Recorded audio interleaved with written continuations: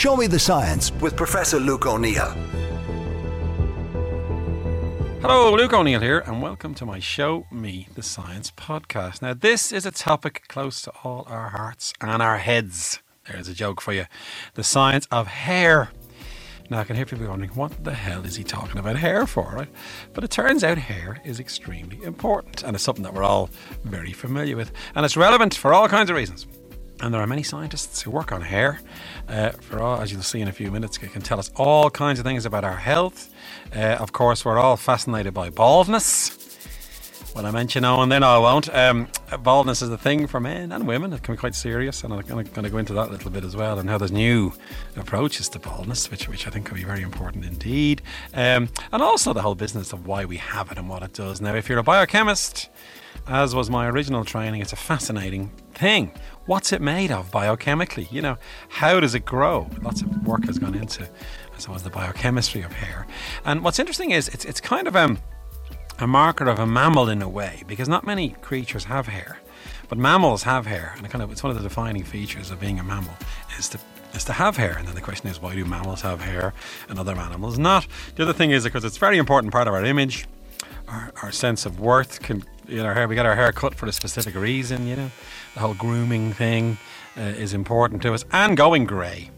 See, each of these could be a separate topic, but what happens when you go grey? And some people don't like going grey, do they? And can you stop that happening, and so on, and why it happens? So lots of different little subtopics under the science of hair. And I'm going to go through them one by one in a way again, the various ones that have interested me. First of all, it can tell an awful lot about your personality, your hairstyle, so sort of it's interesting in that regard. And of course, you might be like a big fan of heavy metal. I'll bet your hair reflects that. Maybe long hair if you're a heavy metal fan, for instance. The punks were inclined to be skinheads or have very tight haircuts, for instance. You know, and the Beatles, dare I mention them, that very strange mop top haircut, which was really radical at the time. You know, so hair is an important cultural signifier, is the way to think of it. And of course, different cultures. Some have very long hair, some don't, and it's culturally very interesting why these different styles exist. Another thing I came across is why was there this huge fashion in the 17th and 18th century for these massive wigs? They look stupid now, these men wearing huge big wigs, don't they? And yet that became a signifier of wealth, for instance. So the first thing that's interesting is it's a marker of, I guess, culture and fashion and various things like that. The second thing I want to talk about, though, and this is sort of the thing that I came across that triggered this topic in a way.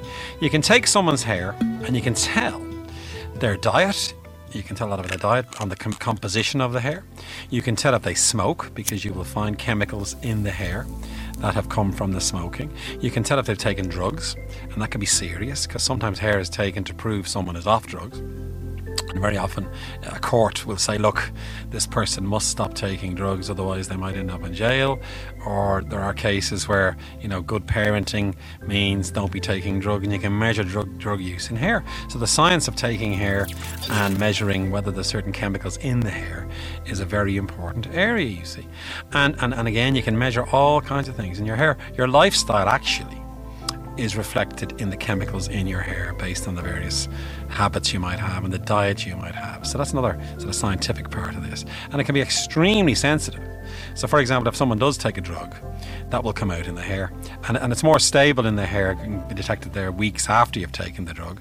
Usually drug tests involve urine or blood, but they're much more transient. It goes away, you know. Whereas the stuff, hair takes a long time to grow, so you'll see a little signature in the hair, and that can be important forensically and for all kinds of reasons. Now, what is hair made of? And as I say, as a biochemist, this is a fascinating thing. Well, it's made of proteins, a very important protein, collagen, goes into the hair. These things called filaments are there as well, and you can see the structure of hair in various ways down a microscope. The hair follicles are the part of the scalp, say, where the hair grows out of that follicle. And these proteins like collagen and keratin is a very important component protein as well. It goes into the hair, and it's made up of mainly of keratin and collagen fibres. And then it grows and grows and takes time to grow, clearly, you know. And what's very interesting as well is the type of hair you get. If you've got very straight hair, and you take a cross section through the hair, it's inclined to be round, right? So if I take a section and use a microscope, the roundy hair gives rise to straight hair. If it's oval, it makes your hair curly. So we now know the basis for why some people have a curl in their hair is the shape of the hair. Now what determines that isn't that clear, must be said. But still, the follicles that push out the hair are extruding, if you will, a different shaped hair, and that gives rise to straight or curly hair. What about hair colour? Well, melanin is the biochemical that gives your hair colour. So if it's eumelanin, that type of melanin, it's a pigment, your hair is going to be brown or black. If it's pheomelanin, P-H-E-O, it's red. Anybody listening in who's red-headed, you've got pheomelanin in your hair. If you're blonde, you have very little melanin. And now the hair appears as a blonde colour. And again, that's a fascination why, say, Scandinavians, there's more blondes. Red-headed people, there are inclined to be more in Irish. Celtic people are inclined to have slightly more pheomelanin. Why this is, we don't know. It could be sexual selection. For some reason, in Scandinavian countries, the blonde look was seen as more attractive, and the genetics of this then persists because, you know, in terms of how these things get selected out, you see more blondes, but it's still not fully clear why that is. It could be tied into vitamin D, of course, as well, and vitamin D is all about, you know, sunlight, and maybe the blonde, less melanin in the skin is reflected in the hair as well. So there's various sort of people examining why you see different, you know, hair colours in different cultures. But that's the basis for the colour of the hair. So there you have it if you're a biochemist again. It's made of keratin, collagen and these pigments, and that governs the colour of the hair. What about when your hair goes grey? And this has happened to me over the years. We all go grey eventually, nothing to worry about, nothing to be ashamed of. I won't mention people who dye their hair, that's fine, of course, but still. Grey hair, what's causing the hair to go grey? Well, first of all, you make less of the melanin, but secondly, and this was discovered about 3 years ago actually, you're inclined to make a natural form of bleach in the hair follicle, and that begins to bleach out the melanin. You're making hydrogen peroxide. So can you believe it? Now, if you want to make your hair bleach blonde, you can use bleach to get rid of the colour of your hair, of course. That occurs naturally in the body. You make your own bleach, and that removes the colour. Why would that be? We've no idea. It's obviously a sign of ageing. That's the first thing. And maybe it sends a signal out that you're very wise. That's why I've gone grey. I'm extremely wise. It means you're an elder of the community. Maybe that's one reason why we go grey. But it's not really known why. It could just be a random thing, that your body makes more bleach as you age for whatever reason, and therefore you begin to go grey. But greyness is a big thing, and some people do worry about it. And you can use dyes if that's your thing, that's fine. Of course, to dye your hair as well. Now, what is the function of hair? We are relentless in this topic. We don't really know, again, it's a bit of a mystery, but there's no doubt there's good evidence it keeps you warm. And one reason you have hair on your head then is to stop your head getting too cold, which can be a bad thing. Right? So it'll trap air, and the air warms up. And like animals with fur, of course, very dense hair. That's essential for like polar bears, because they live in a very cold climate. Their hair is trapping the air, and that keeps them warm. Us humans, we're not very hairy, unless you're Owen. But still, if you're hairy, maybe that's a good thing to trap air. I don't know. Certainly on your head it seems to be important. But then men who go bald, you know, it's not as if they're threatened by that baldness. We do know you get a thing called piloerection, which means your hair stands up in the cold, and that's going to trap more air. So one reason is to thermal regulation, to keep yourself warm, very clearly. Another one that's very interesting, I think, is camouflage. Now, we don't have that as humans, but other mammals, they will change the colour of their hair to provide camouflage. The zebra, that black and white, is different melanin or not in the hair there. And the reason why they think zebras have that pigment alteration is if a lion jumps, the stripes make it appear that the zebra's further away and the lion misses. So it evolved as a way to avoid capture by predators.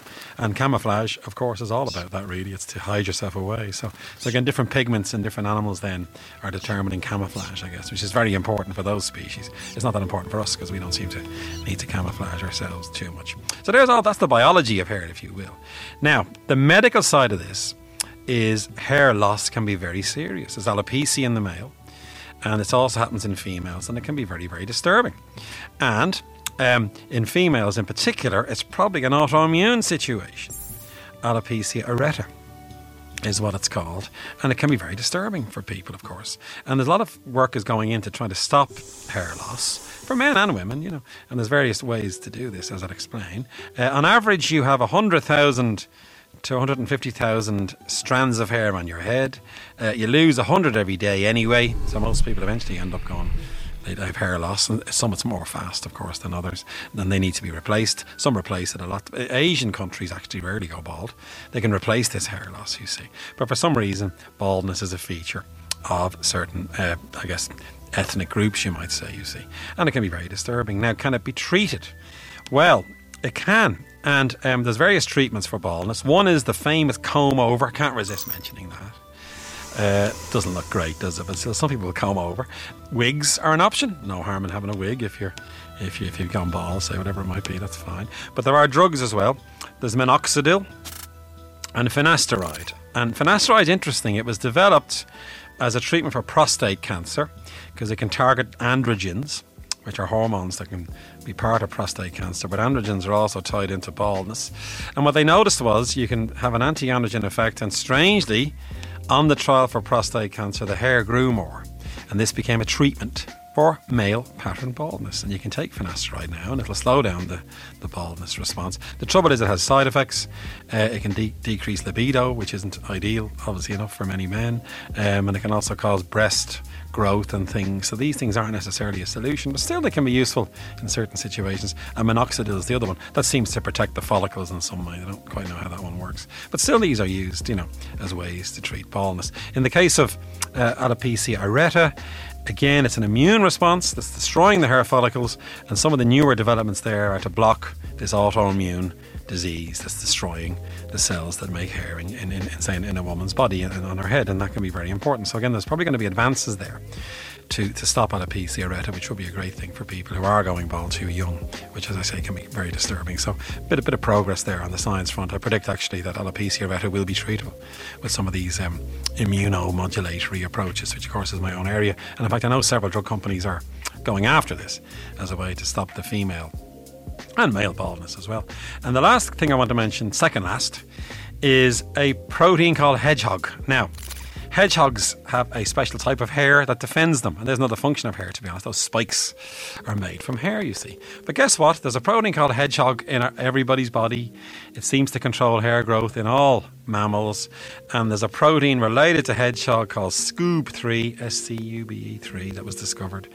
And it turns out that different versions of that can predict baldness.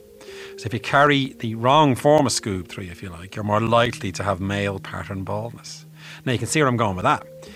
If you block SCOOB3, you'll stop men going bald. And again, that could be a very useful thing. So SCOOB3 is the latest. There's a bit of recent science for you related to a thing called hedgehog, which can actually, if it's targeted, could potentially stop alopecia. And again, I guess overall then we're going to see advances in treating baldness and slowing down the baldness response, which some people will want.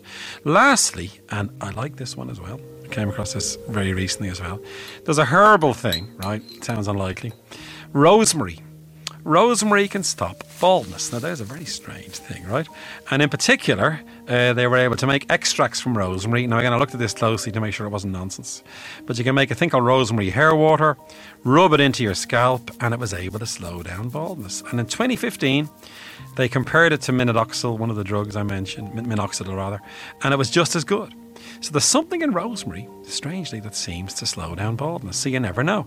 If you're worried, then get a bit of rosemary out off the shelf, rub it into your scalp, and you never know. It might actually stop you going bald. Maybe that's overreach here, but certainly it's an example of research where they're trying to find out now what is that active ingredient in rosemary that could be useful to prevent baldness, and that could be another advance, I guess. So there you have it, the science of hair and all those different aspects. And for me, as I say, as a biologist, hair is a fascination anyway, and now in terms of things like alopecia, it could be very important.